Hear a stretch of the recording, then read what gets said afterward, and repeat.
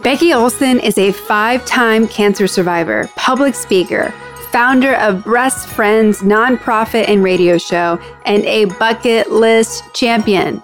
Additionally, she's an incredible mother, grandmother, friend, and wife. Her cancer is back and it's spread, and she is still focusing on humor, happiness, and hope.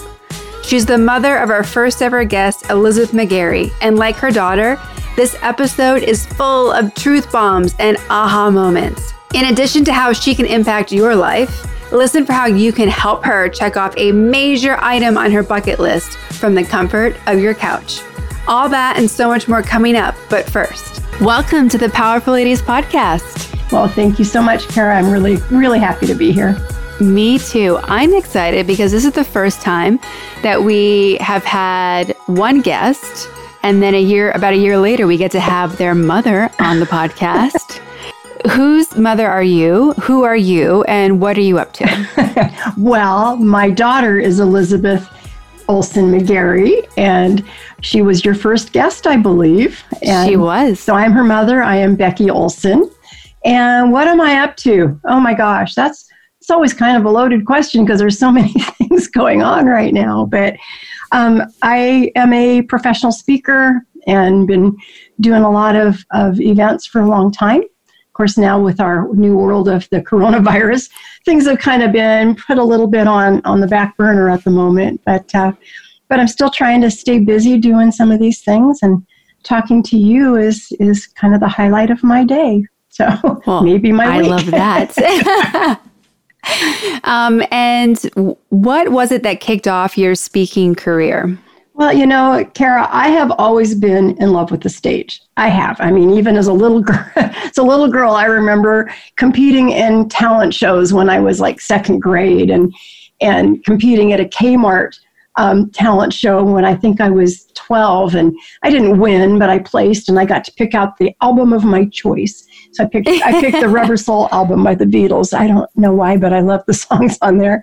But it's, I've always been in love with the stage. I guess maybe being a little bit of a ham and getting applause is always kind of fun. But I think the real change happened for me as I was growing up and kind of going through life and trying to figure things out. I always wanted to be a professional speaker. And I thought it would be really fun to find a topic that I could really grab hold of and kind of sink my teeth into it. And the one subject that kind of kept coming up but led nowhere was sales, because I was pretty good as a sales rep. And I thought I had a lot of things I could probably teach people. And it was a strength, but I could not open one door doing that. And it wasn't until 1996 when I got diagnosed with breast cancer. And I remember thinking, well, I guess you do need a subject when you speak, and now I have one. And it was a pretty tough diagnosis. A lot of times when you get diagnosed the first time, it's usually, the goal is to try to catch it early and try to figure it out early so it doesn't have a chance to grab hold. But I was stage 3 by the time we found it. And we did beat it, at least it felt like it at the time. And I went many years without a recurrence. But the bottom line is that gave me the input that I needed. What can I share from the stage that might have meaning to somebody?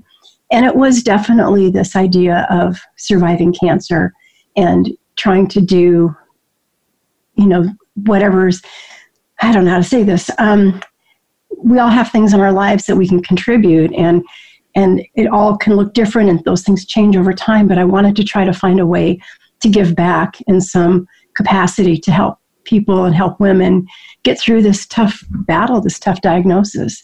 And so that became my mission and my message, I guess. So that led me on to the stages and kind of been hanging out there ever since, in different ways. But yeah. So.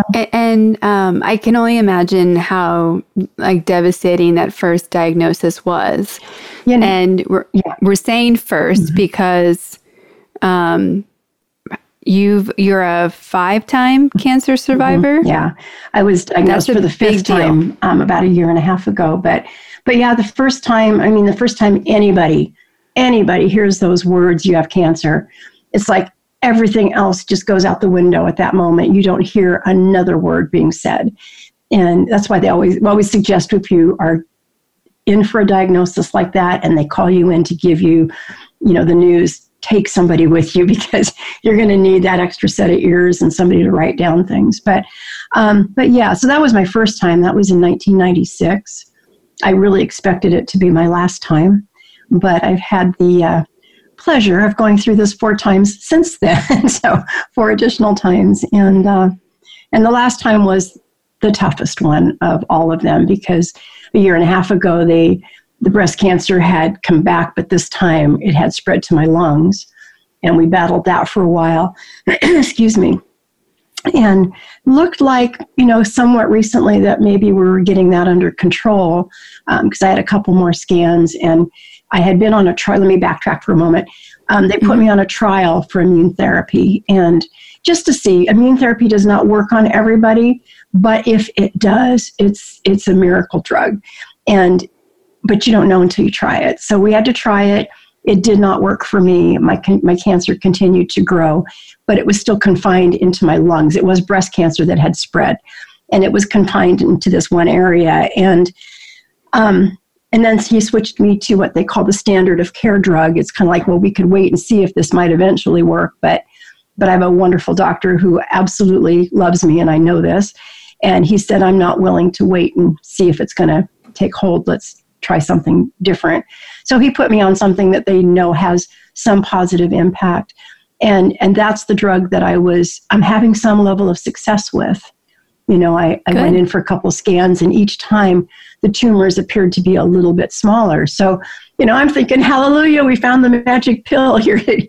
But unfortunately, that kind of changed again. And my last scan that I had on March 9th of this year, which I know we're filming this or recording this on April 5th, so it's been a little bit less than a month, but it has spread. The tumors in my lungs have grown again. It's spread to my liver. It has spread to my hips, my ribs, my spine, and there's even some spots in my skull. So, we know it's there, and it's pretty daunting at the moment, but we still have hope. We've got me on a new drug now, and I just finished my first full week on it with minimal side effects, which was very cool and a little bit surprising. I expected much worse than that, but it's, it gives me hope every time we try something new. That gives me hope. And until my doctor says to me, Becky, there's nothing more we can do, I'll continue to put some faith in the medical field. But honestly, Kara, my biggest hope in all of this comes from my belief in God. And people are praying for me. I'm going to cry. People are praying for me all over the country. And I just would love to allow them to see victory in this too. Because I think that will strengthen people's faith and give me a chance to be with my family and my kids longer too, which is certainly a big goal of mine right now. Sorry, I need to cry for a moment. It's okay. You're not the first one to cry on the Powerful Ladies podcast. It's all right. Thank you. Thank you. Being someone who has received the cancer diagnosis 5 times, I don't know anyone that has had that number of diagnoses before.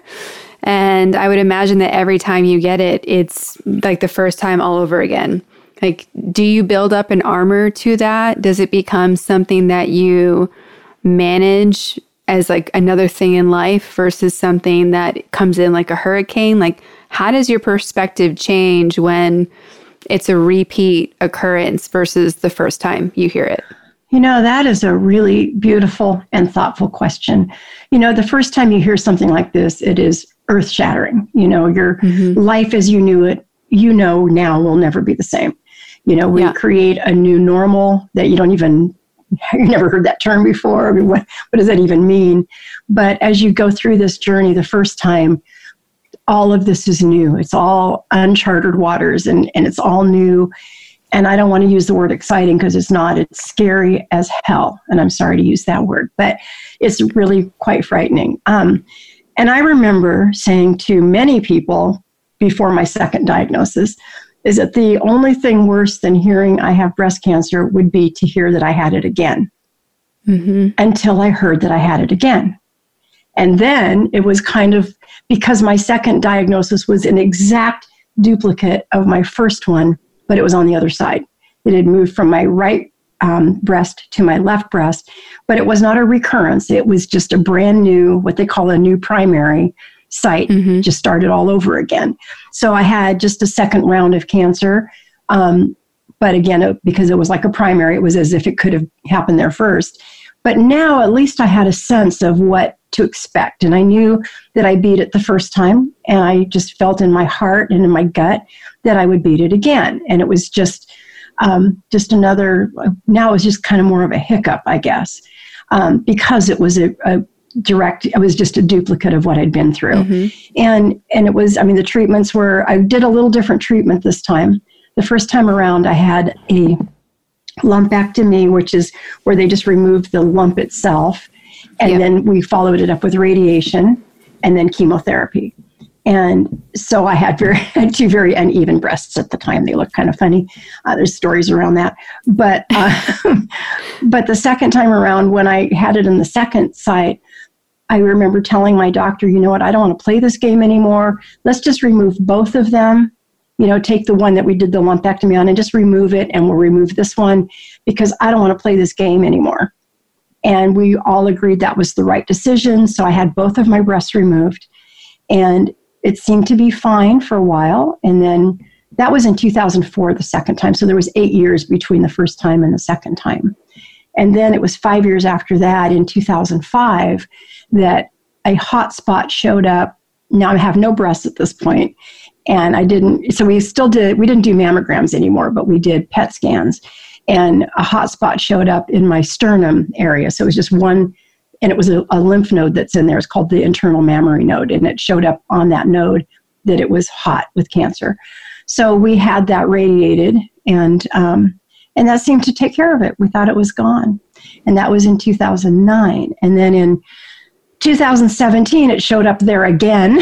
So, and kind of like right next to it, but in that same area. But again, just one spot. So we radiated it again, and we're thinking it's gone again.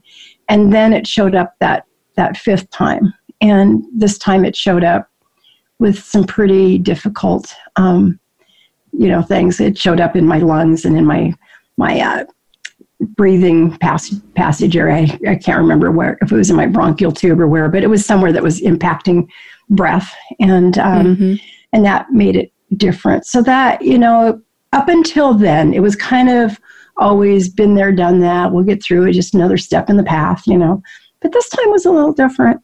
And, and I think because it's so major now, and I do have to recognize the difference in the two. So when you've been diagnosed, you decide that you're going to start speaking about breast cancer, the experience, and surviving it.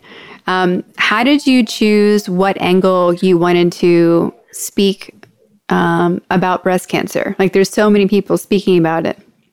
Kind of like life, things evolve. And my goal, my bottom line goal in all of it, even though the stories changed a little bit because, you keep adding new stories, right? But bottom line, Kara, it's without hope, we have nothing.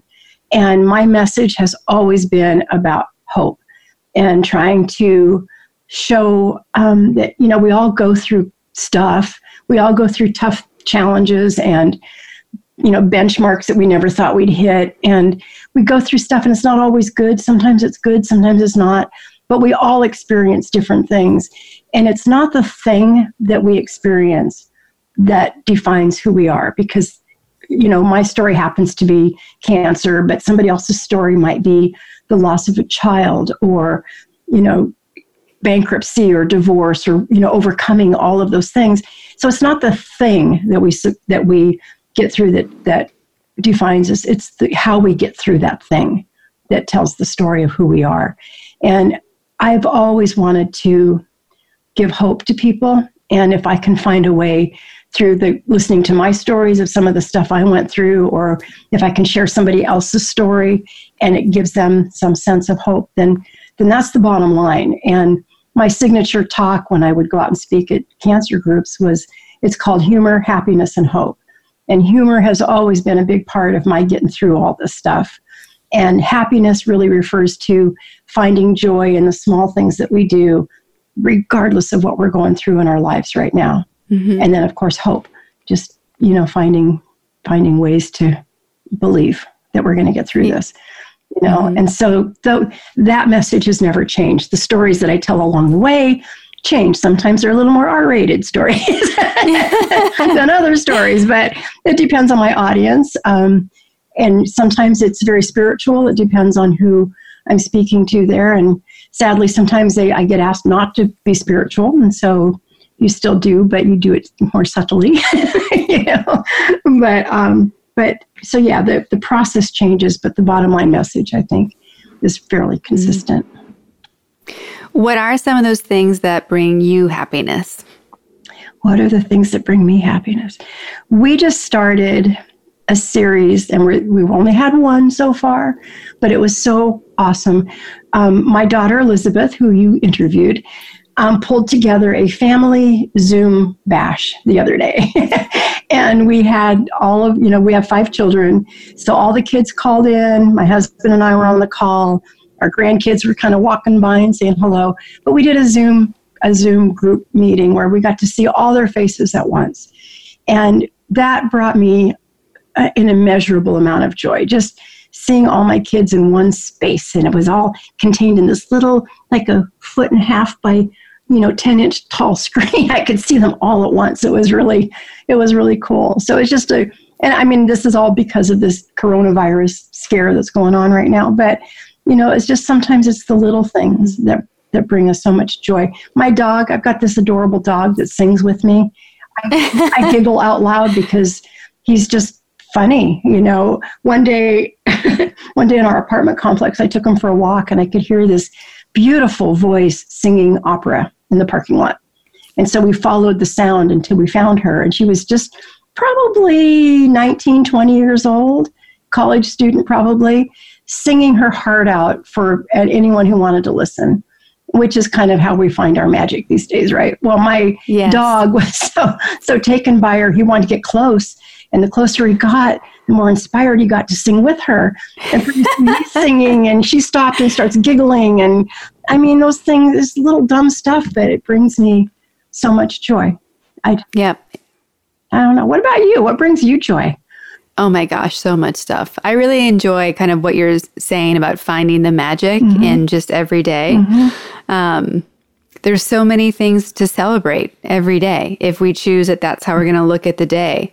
I think that's a really fun game. If I'm going through a period where I'm like frustrated or bummed out or working too much or any of the gross negative things you don't want to feel, that's something that I'll come back to is I have a mini notebook that's like the magic notebook, and I'll just write down things that I like that I can remember or things that I saw. And I love seeing how people, because of being quarantined and self-isolating right now, that they're doing more of that. Like people posting videos of them just sitting in their garden, like at a ladybug doing something or a butterfly, like really looking at the small things that were so easy to skip over. Yeah, no, I agree. That's really great. And just reminiscing and remembering silly things. Today, Bill and I started laughing because, okay, so you know what voice to text is, right? Okay, yes. So for those who don't know what voice to text means, just go ask a 12-year-old. They'll tell you. But bottom line is, you're speaking into your phone. Instead of typing with little fingers on an itty-bitty keyboard, you can hit the microphone and you can say your message, right? But you have to add the punctuation because it doesn't know to add a comma or a period. Well, one day I was sitting in a chair and I was praying really very deeply and fervently. I was praying. But not just praying. It was without my phone. And I'm just like, dear Lord, thank you so much for everything you've done for us, period. I started adding punctuation. I'm going, wait, did I just, so just remembering that moment made us both crack up. And I mean, it's when you can laugh at little things like that in life, sometimes it makes it easier to laugh at the big stuff. Not always, but it helps. Find ways to laugh at anything that brings you joy, and that memory did. I'm always Well, I'm always amazed at anyone that goes through something devastating, how they're often the ones that can be like see the most humor in it. Like you get to see all of it. I think about my friend Courtney, who we've interviewed on this podcast as well, was widowed because her husband got cancer at, early 30s. Oh, wow. And when he passed, their son was like 5 months old and their daughter was 4. And she's like, no, like this is absolutely ridiculous. Ridiculous things have humor in them. It's totally unfair and it's heartbreaking and everything that you can say about it. But she is already one of the funniest people that I've known. And to see her turning it around and being like, oh, so the rest of my life, I get to still be mad at Pat because here he is, like leaving me with these kids, like still not helping clean the house, still not taking care of this. So some things never change, It never changes. Yeah. So I really am just so amazed at especially women who have gone through, what you have or she has, and just like, it's not stopping who you are as a soul and a spirit, and to like keep going. Yeah. No, and I agree. And, again, we're all going to battle certain things in our lives, and we can take it completely seriously. And, and I think sometimes that is probably the thing that stops our friends sometimes from reaching out to us, because let me backtrack on that just a moment. Having a sense of humor is important, right? Not only for the person going through it, but also for your friends, to be able to laugh with you, joke with you, if that's always been your relationship in the past. But sometimes people are afraid that they can't keep doing that with you because you're going through something serious right now. And if I try to be silly me and do the things that we used to laugh about together, you're going to think I don't take what you're going through seriously. And so then they back away. And now what's missing? Now you're missing out on this beautiful friendship from someone who's always been able to make you laugh. And I think it happens more than we want to talk about. And an opposite of that is I have a friend named Patty, and she was married to Dennis.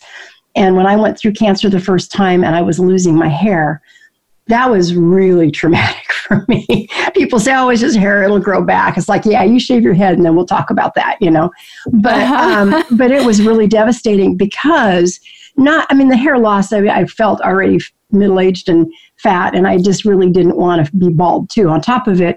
But it was more than that. It was people looking at me with pity and feeling sorry for me because, the one thing you want to do is you want to cover your head with something, so you put a scarf around it.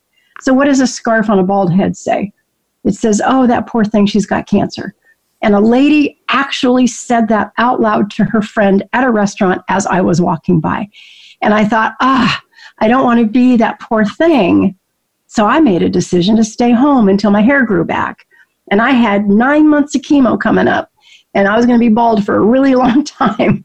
And my friend Patty and Dennis, they found this stupid little hat on some online catalog or something. And this was a long time ago when online was not the big deal it is now. And they found this goofy hat and they ordered it for me and they brought it over to me. And it just was this dumb little baseball cap. It was white with little black stick figures of bald-headed people. And right on the front, it said, no hair day. And Dennis actually sent his wife to deliver it to me because he was afraid that I would be offended and I would not take it right. And Dennis is a character and a half. So, but Patty got brave and she brought it over to me. And when she brought it, she had it in a bag and she wouldn't let me open it until I, said I would take it. I would laugh. I would, whatever it was, I would laugh. And so when I opened the bag and I saw this goofy hat in there, I cracked up. I ran in the bathroom. I took off my scarf. I put that hat on.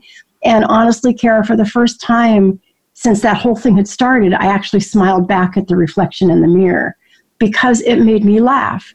And had either one of them decided that maybe they shouldn't be funny around me, would have destroyed me. And, you just don't know what little itty-bitty act of kindness you're going to do that's going to change somebody's life forever. I ended up writing a book about it. That hat project became one of the first projects at Breast Friends, which is the nonprofit I co-founded. And, and I still talk about that hat to this day, and I still have that hat. it's been 24 years now, and I still have that hat, and it's going to be forever part of me, I believe. And it's just, but I could have missed out on that if they had decided to stay away and not laugh with me and not let, they were just trying to help me recapture my sense of humor. They hadn't seen it in a while, but they knew it was in there, and it did not take much to bring it back out. It sort of created a monster in the process, I'm afraid. But it changes. We have to have those people around us that can help us see the light and see the humor and just keep us focused and balanced, I think. Mm-hmm. Tell us more about your nonprofit. Oh, okay. So part of the speaking thing definitely played a role. So my cancer diagnosis was in 1996. And in 2000, my friend Sharon and I were having lunch one day at a hospital because I had found a second lump, which just, turned out to be nothing. But once you've had one lump, you don't assume the second one is nothing. And so we were waiting. The doctor was going to just go in and remove it. It was in my chest, and he was just going to remove it from, there in his office because it was really high level. You could feel it. And so he was going to take it out right there. And while we were waiting for that moment, we started talking about, why is it that we both have this gift of gab, and why is it that we've both survived breast cancer? She was my friend she was the first in our circle to go through breast cancer, and she went through it 3 years before I did. And so we became quite bonded over all of this. And so we decided that day over lunch that we should probably put this combined experience to good use and find a way to do something. So we came up with this concept. We didn't know what it would look like yet, but we came up with the name Breast Friends right away. And but the original vision for Breast Friends was teaching the friends and family how to be supportive of their loved one so that their loved one or their friends that are going through this don't have to go through it alone. And that's how we started it, was to, the theory is that 1 in 8 women will get breast cancer and the other 7 will know her. And our goal was to teach the 7 how to be supportive and helpful so that the 1 isn't just lost out there all by herself. And that's how we started it. And but over time, things can change quickly, and it's all kind of comes down to your focus. And see, my vision for teaching the friends and family was to do it from a stage. I could talk to 500 people at once and talk to them about how to support someone through their journey. And Sharon was more focused on the one-on-one and being there to be that support person for the individual person who has no one to support her. So Breast Friends turned out to be all of that. And so now it's been 20 years. We started in August of 2000. Here it is 2020, and we're 20 years into this, and we're still going at it. It's changed its look a little bit. We've added the radio show. We've added some new programs and things to it, but bottom line, we're still providing emotional support to women and their families by helping them kind of maneuver the waters of this diagnosis, and still going at it. Our website's breastfriends.org. Just shameless plug there. Of course, and congratulations on 20 years. That's a big deal. Thank you. Yeah, we're pretty proud of it. It's I know a lot of small businesses and grassroots nonprofits that all have the best of intentions for whatever reason really struggle to make it. And I'm not saying it's always easy for us either, but we're just so darn determined and stubborn, I guess. Maybe must be the Greek Italian in me. I'm not sure, but we just you just fight hard, and sometimes it's harder than others. But I think when you're doing the right thing for the right reasons, I think that you get a little spiritual help too. Mm-hmm. When you look at everything that you have going on and what you've survived and what you've built and the family you have, what are you most proud of when you look at where you're at today? Oh, wow. Didn't expect that question. I think that having a large family with, 5 kids, I think having everybody want to stay connected, I'm pretty proud of that, because we all hear stories about you've got the black sheep of the family that nobody's talked to. And, there's, I think every family has those people, and it's sad. I'm pretty proud of the fact that all of our children have stayed connected. Last Thanksgiving, which was after my diagnosis, Bill and I went to Boston to have Thanksgiving dinner with our daughter, Elizabeth, who, again, you've met. And all of her siblings, all of our other children, booked flights and booked Airbnbs so they could go to Boston and be there for Thanksgiving. And we were all together. And that was a big source of pride for me, I think, to just see all my children make that sacrifice and be there. That was, boy, it's going to make me cry just thinking about it again. And then they stayed, some of them were able to stay a little longer, and they made it through my birthday, which is, follows is the first part of December. And my little grandson, who lives in Boston, he was 9 at the time. He wrote on the group card that they all got me for my birthday, it said, "Grandma, I knew you'd make it one more year." I loved that so much because it was so innocent and so transparent. And, to just know that he's that child, the one that would have the heart to write something like that. That's just something I'm really, really thankful for. And makes me want to cry. I have a husband who, after we'll be married 40 years in May, we just canceled our trip to Hawaii. We had a trip booked for Hawaii for our 40th anniversary, but the hotel we're supposed to go stay at is closed. So we had to cancel that. We just did that before our interview here. And but I'm so proud of him. I mean, we've really gone through some tough times, and we're here, and we're stronger than ever. And he's been incredibly supportive of me and our kids during all of this. And I'm that brings me so much joy just thinking about that too. I'm sure there's more. Well, what about you? For sure. What about you? What brings what does that for you? Oh my! What's my victories? There's so many. Yeah. Like I think part of being happy and content is, in addition to finding magic in the small everyday things, is also being present to what you are proud of and what you can be thankful for. Getting the chance to do this podcast is like a big thing on that list for me. So there really is so much. Yeah, that's good. And we met because Elizabeth connected us so that I could support you in your goal of speaking in all 50 states in the U.S. Yes. Can we talk about that for a minute? Because I want to tell people what you came up with is this brilliant idea, and it's been so much fun. So, all right. So one of my goals, I have a bucket list, and I know we've talked about that, and I've had many things on my bucket list. Excuse me. And just for the listeners who might be hearing this, everyone should have a bucket list. And these are the things that in your mind, you've got them rolling around in your brain somewhere, but it's all the things you always wanted to do someday before you die. And write those things down, because to really have an effective bucket list, 2 things need to happen. 1, you need to write it down so you can really commit it to your heart. And then second, and probably even more important, you need to tell somebody what you're trying to do. Because when you have somebody in your court who's cheering you on with this bucket list instead of keeping it as a big surprise, they will actually try to find ways to help you do this. So, Kara, my dear, sweet, wonderful friend, when I shared with you my goal to speak in all 50 states as part of my bucket list, and when I said that to you, I had already spoken in 32 of the 50, so I only had 18 more to go. And then you said something magical to me. You said, because we know with the coronavirus that there are no big events right now, and with my health being as it is, maybe if things do clear up out there, I still might, getting to 18 states might be tough, because that's a lot of commitment.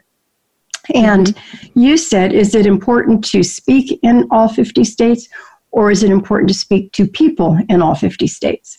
And so we decided to adjust, you and I together, adjusted my bucket list goal to speak to people in all 50 states.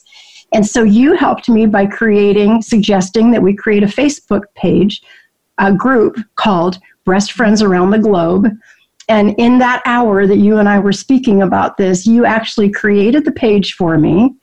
We created artwork. We had Elizabeth create the artwork for us for the banner.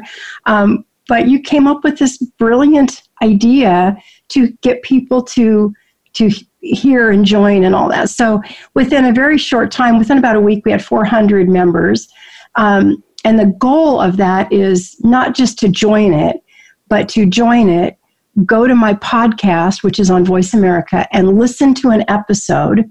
I don't really care which one. I mean, I'd like to know which one. I'd like the feedback, but I would love you to listen to a podcast, then come back to the group and make a statement about which one did you listen to and what were your thoughts on it and where are you from. And in that process, I have been able to take off another 11 states, and I'm down to needing 7 more. So it's time to give this another push again. So here's the 7, here's the latest podcast, please listen. But I'm just about ready to take this one off the bucket list. But like any good bucket list, you got to add something on if you take something off, right? So we're going to stretch that bucket list now once I've got all my states done, and we're going to push it to see how wide we can go globally and see what countries we can get listeners in. Yes, which is totally possible.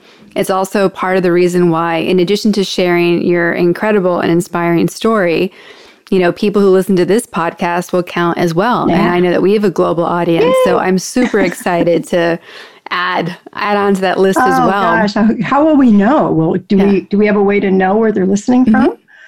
Yep, cool. I can see all the stats for your episode. Yeah. Nice. Okay. Yes. Well, I do have to get a world map. I only have a U.S. map right now, but got to get the big globe out here. And I've got these little sparkly sticker things that I put on the states where I've spoken or been heard. Yeah. So now I can go and add the countries as well. But so it's kind of exciting. But yeah, you really helped me with that little bucket list goal. Thank you. My pleasure. Of course. No. And we were just talking to another guest about how, it's great to have really big, audacious goals that sound ridiculous, because why not? Like, it is a game. It's all a game, and it's fun. And so as soon as we were talking about no longer speaking in, but being heard in, that's why we named the Facebook group around the globe, because I'm like, 50 states. No, we're going bigger. We're going bigger. Yeah, we'd have to stop and do a new one, Yes. Yeah. And it's such a fun game. And I think just say like in a week you had 400 people, like that's a big deal. Yeah. Like in modern day, it is not hard to connect to the people you need to. And this circles back to your position on have a goal and write it down and tell someone and keep telling people. Yep. And you and Bill done such a good job on the page of like interacting with everyone and building it and pushing it. And you see that, is it work? Yes. Is it a lot of work? No. Right? Like to make all this happen, you just have to do it. But it's fun work too. Yes. These are people that are trying to be part of that dream making. And, how can that be anything but fun? I mean, just to participate. There's a little bit more there too, Kara, and I just wanted to kind of add this. I'm not quite sure how to start it, so I'll just say it, and I might have to fix it. But when we're doing something like this, whether it's me being here on this interview with you, or if it's me interacting with the people on my Breast Friends Around the Globe page, or if it's somebody listening if I'm interviewing somebody on the radio show, while I am doing those things, I don't have time to think about what I'm going through, what my body's going through with cancer. I don't have time. I can't think about both. I've always been a terrible multitasker. I can focus on one thing at a time. I am not good with more than that. So for me, by focusing on these other things, I was given this phrase by a friend of mine named Shawnee Fox. She's a naturopathic physician, and she talks about staying in the light. And staying in the light means basically, we've added some other meanings to it, but bottom line, it means doing what you love in spite of what's going on, in your life at the moment. So when I'm on the air interviewing somebody, or like this being interviewed by you, I'm not thinking about what this cancer is doing to my body at the moment. It's just like in a whole nother world. It just doesn't exist as part of this. So this is me staying in the light. And when I'm staying in the light, Deepak Chopra had a quote, and that is that every cell in your body is eavesdropping on your thoughts. And if I'm going through something really negative and I'm just laying there on my couch focusing on all the junk going on in my life or thinking about the coronavirus and all this, that's all negative thoughts. And when I can push those out of the way and do something like this where it's just all positive thoughts, that my body's listening to that too. And when you stay in the light, and all of us are like that, when we can stay in the light and do what we love, whether we're painting a picture, I'm a terrible painter, so I don't do that.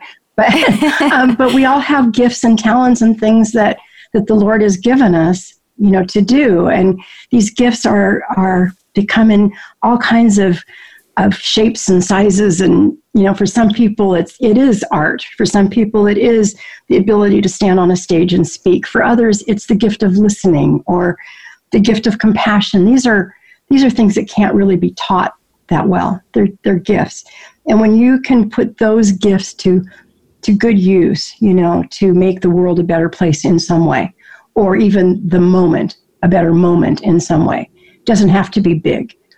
Just a little thing, but like that hat, the day my friend brought me that hat, life-changing for me, and it wasn't a big deal. They just kind of think that I've overplayed it.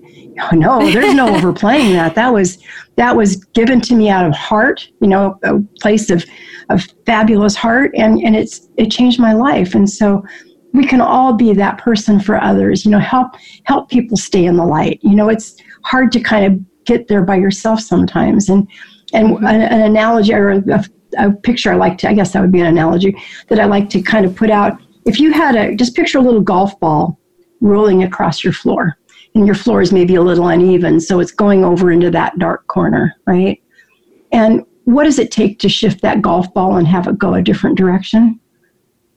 Doesn't take much. Just give it a little tap, push it back out away from the corner, and it rolls back into the light, right? Sometimes our friends roll into a dark corner, and we see it happening. We see them rolling into the corner, and we can push them back into the light by some simple little gesture.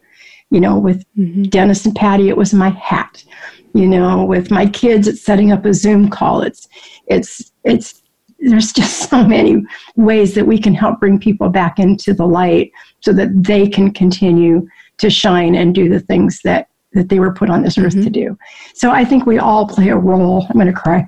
I think we all play a role in helping those that we love continue to thrive and to be important. It's so easy when your friend is going through something tough. You don't want to say the wrong thing. You don't want to do the wrong thing. So you back away completely to avoid it. And all that does is end a friendship, a beautiful friendship. And I hate to see those things happen, but it does all the time. Yeah, I think that fear of doing the wrong thing prevents so many things from happening. It prevents you from being the friend or family member that you need to be. It prevents you from taking a risk or a new job or from any growth that you have. So being afraid of what you might do wrong is like, whenever I feel that way, I'm like, that means I should do it. It's fine. And, and it's okay to say to people when they're going through something ugly that you don't understand, you don't get it. It's perfectly okay to say that. Just to say, Kara, I know you're going through something really tough right now, and I can't even begin to understand what you're feeling, but I just want you to know that I am here to support you in this. And if you need to talk at all, or if it's okay, can I call you, once a week? We'll chat and just, if you ever don't want to talk to me, that's okay. You don't have to, but I'm going to keep calling. Is that okay? I mean, who would say no to that, right? Yeah. And people don't have to have all the answers, but I think one of the greatest fears that you have when you're going through something tough is that the world will go on without you, and no one will know. You're going to suddenly fall off the planet. No one's going to care. No one's going to remember. And that's sad, and that's hard to think about that. And yet so many people end up doing that exact thing. So as survivors of life, I think it's our job to make sure that people don't spend their time like this alone and feeling like they don't matter, because we all matter. All of us matter. Yes, everyone matters, and everyone has such an impact to make that they don't realize that they make every day. Yeah. Like every day. Most of the impact you make during your lifetime are those micro moments that you were talking about. When you look back at your life, how has the definition of being powerful or being a powerful lady changed over time? When you think about powerful ladies, I think that the first thing we go to is celebrities that have made statements and done big, fabulous things, and created universities and given people lots and lots of money. And, those are powerful people. And there was probably a time when I may have kind of been sucked into that a little bit too, believing those things myself. And I don't mean that in a derogatory sense at all. But when I was thinking about this interview and who are the powerful ladies in my life, there is one person in particular, and I don't know how we're doing on time, but there's one person in particular that nobody's ever heard of. And her name is Shirley Johnson. And I met Shirley when Bill and I were first engaged, and we were like in our mid-20s at the time. And I met Shirley, she was probably in her mid-40s, I think, because her kids were our age. And Shirley had MS. But at that time, she was still functional. She could get around with a cane, just move around. But she had this beautiful spirit. She was just loved the Lord, and she had this amazing spirit. And she was always asking people about how they're doing, and she was always praying for other people. Well, and that's great. I've known a lot of people like that. But then something happened with Shirley. Her MS got worse and worse and worse until the point where she was completely 100% bedridden. Her neck, I don't know what happens in MS, but even her neck, it was as if it had been fused together, and she couldn't even turn her head. And so in order for people to come and visit her, they'd have to come into her bedroom and walk around the other side of the bed so she could see them. Otherwise, she'd have to roll her over to see you. So it was easier just to walk around. But every time you walked in to see her, she just lit up. Even though she's completely bedridden, can't move a muscle, nothing, can't move anything. She's always asking about you. How are you doing? I've been praying for you. It's all about you. It was never about her. It was never about, oh yeah, I'm just, never about Shirley. It was always about you. And, I wasn't there when Shirley passed, but the stories that were told, I can just see them so clearly in my mind. Apparently, just moments before she passed, her family, the hospice workers always know when this is coming, right? So her family was there, and they were all gathered around her. And all of a sudden, this is the story they told at her funeral, all of a sudden, her face lit up. She looked around the room, moving her neck, and said, they're here. And nobody really knew what she meant, but friends, angels, I don't know. But she passed moments later with a smile on her face, acknowledging that they're here. An army of angels, I believe, came to get her and take her home. And when I think about Shirley, and I think about her love of other people and how other people mattered more than she did, and there's such a lesson in that. And I want to be like Shirley, and there are times when I don't feel anything like her at all. And then there's other times I want to be exactly like her. She was one of the most heartfelt women I've ever met in my life. And to me, her memory and what she left in this world for her family, that's a powerful lady. Yeah. Really is. I love that. And I'll tell you, another powerful lady to me is my daughter, Elizabeth. She sees the best in people all the time.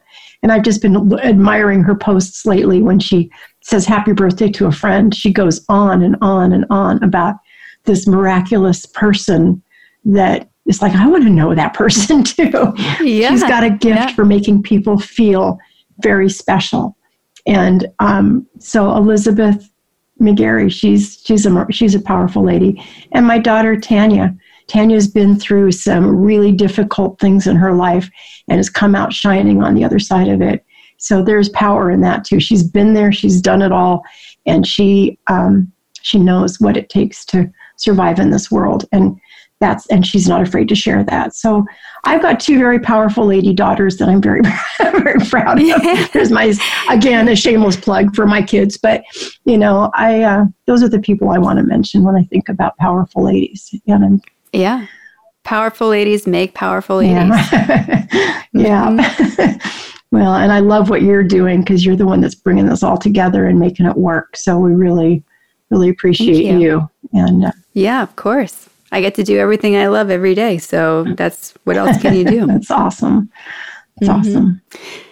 When you look at ways that, you're keeping yourself, focused on your goals or balance, like what else are you doing besides connecting with family and speaking and having your radio show? Like, what are you doing for fun and to fill your time? Well, if we're not going to go deep spiritual into this, I do love jigsaw puzzles, and I have one I found online that you can download, and I've actually had that one on my iPad for years, and you get lots of free pictures. And you can also, I paid for the upgraded version years ago. It cost me like an extra $3 once. Mm-hmm. And now I can upload my own photos, and it will instantly turn it into a 400-piece jigsaw puzzle. So that's pretty cool. I like doing that. Mm-hmm. Bill and I read the Bible every day. We've got one of those going through the Bible in a year. Yep. And we started actually last May 11th. So when I get to May 10th, I will have gone through the whole year. So, but we find a lot of joy in doing that together. And after 40 years of marriage, we've never done that together until last year. So I think it's been really good for our marriage, and kind of brings it cohesive, and makes us just brings us together during that time. Even my dog seems to like it. He'll sit on my lap while I always read out loud. So Bill just listens and I read, and our dog listens too. I think he's getting well versed in the Bible, but but I do love doing that, and I love when I see somebody texting me. I'll pick up the phone and call them back and say, I want to hear your voice. I don't care about your fingers are typing. I want to hear your voice. And so I've been talking to more people lately just to shoot the breeze, and I love that because it's bringing us full connection there too. So. And you guys have a house on the coast. We do. Also. We do. It was a bucket list dream. It was actually on my bucket list to own a cabin on a lake one day. It was kind of looking like that was never going to happen because it's kind of expensive. But this particular one came up at the right time. The price was dropped at the right time. And they were just like, oh, come on, let's just knock this thing down and sell it. And we just happened to be there when they did that. And we've owned it now for almost 10 years. And we love it. We've made some changes to it. And it's beautiful. It's not on the lake. It's above the lake. But we have this amazing view. It's $1 million view, and it is not $1 million cabin by any sense. But we love it. It's peaceful, and just nice place to go as an alternative to the apartment that we downsized into. So, yeah. And you're in Oregon right now. We are, yeah. Are you from Oregon originally? No, I don't know where to say I was from originally. I was born in Alaska. My dad was in the military. Spent my little kid years in Colorado, and then moved to Seattle and graduated from high school. And I actually met Bill when I was in Seattle, and he was in Portland, and we commuted up and down the freeway to see each other. We met on a boat. I was actually on a date with another guy, and he saw us both get on the boat and saw, I think I want to know her. And he had no idea if we were married or what the deal was, but he was very determined to find out. And he found out very quickly that no, we were not married. We weren't even really together. We were it was just a date to see if we were ready to take the next step, and we were not. So I met Bill, and that was a long time ago now, for over 40 years ago now. But yeah, so not sure why I told you that, but it's okay. I asked. So you're pretty close to getting your bucket list goal of being heard or speak in 50 states. Yeah. We talked about expanding that goal to be however many countries or cities you can get globally. Yep. What else is on your list besides that? The other ones are a little bit selfish. It's funny. The things I have no control over have not happened. The things that I have control over have happened, because my bucket list was quite long, and I've actually checked off things, and every time I check one off, I add one on, but I've checked off a lot more than I've added on. And I was going through it the other day. So one of my goals I've always thought would be a real hoot, and that would be to sing with Kenny Loggins. Would love to sing with Kenny Loggins, but I don't know him. I don't know anyone who knows him, and he has no idea that that's on my bucket list. So that may or may not happen. I might have to settle for singing along with his records. I don't know. So that's still on there. It may remain there till the day I die. I always wanted to be on Oprah, but now I'd rather be on Ellen. Not sure why. I think just... She's fun. She's funny. Oh, I'd love to dance with her. Like, get up there on this.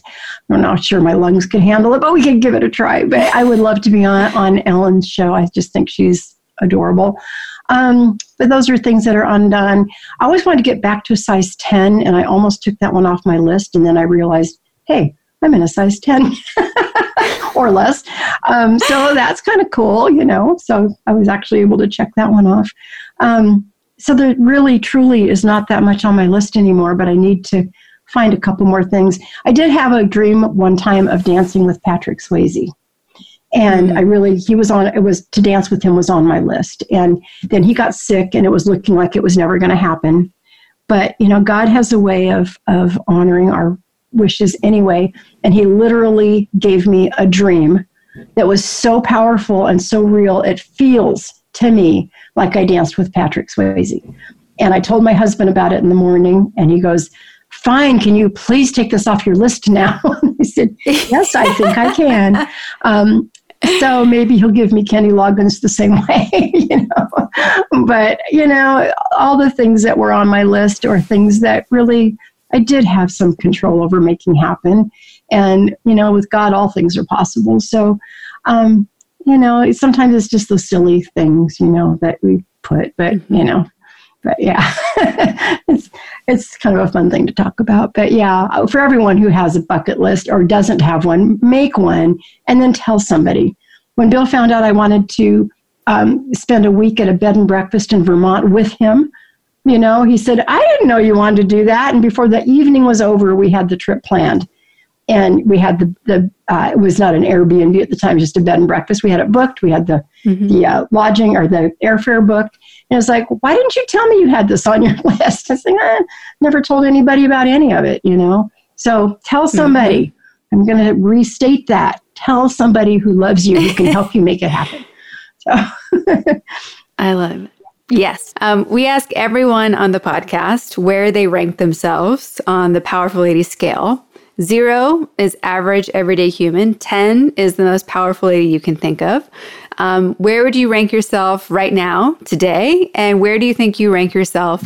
We all have things that we contribute, and we all have things that we wish we did better. And I think they neutralize each other. So I don't feel like I'm the most powerful lady ever. The difference is maybe between me and some others might be just the idea of trying to stay focused on what I love.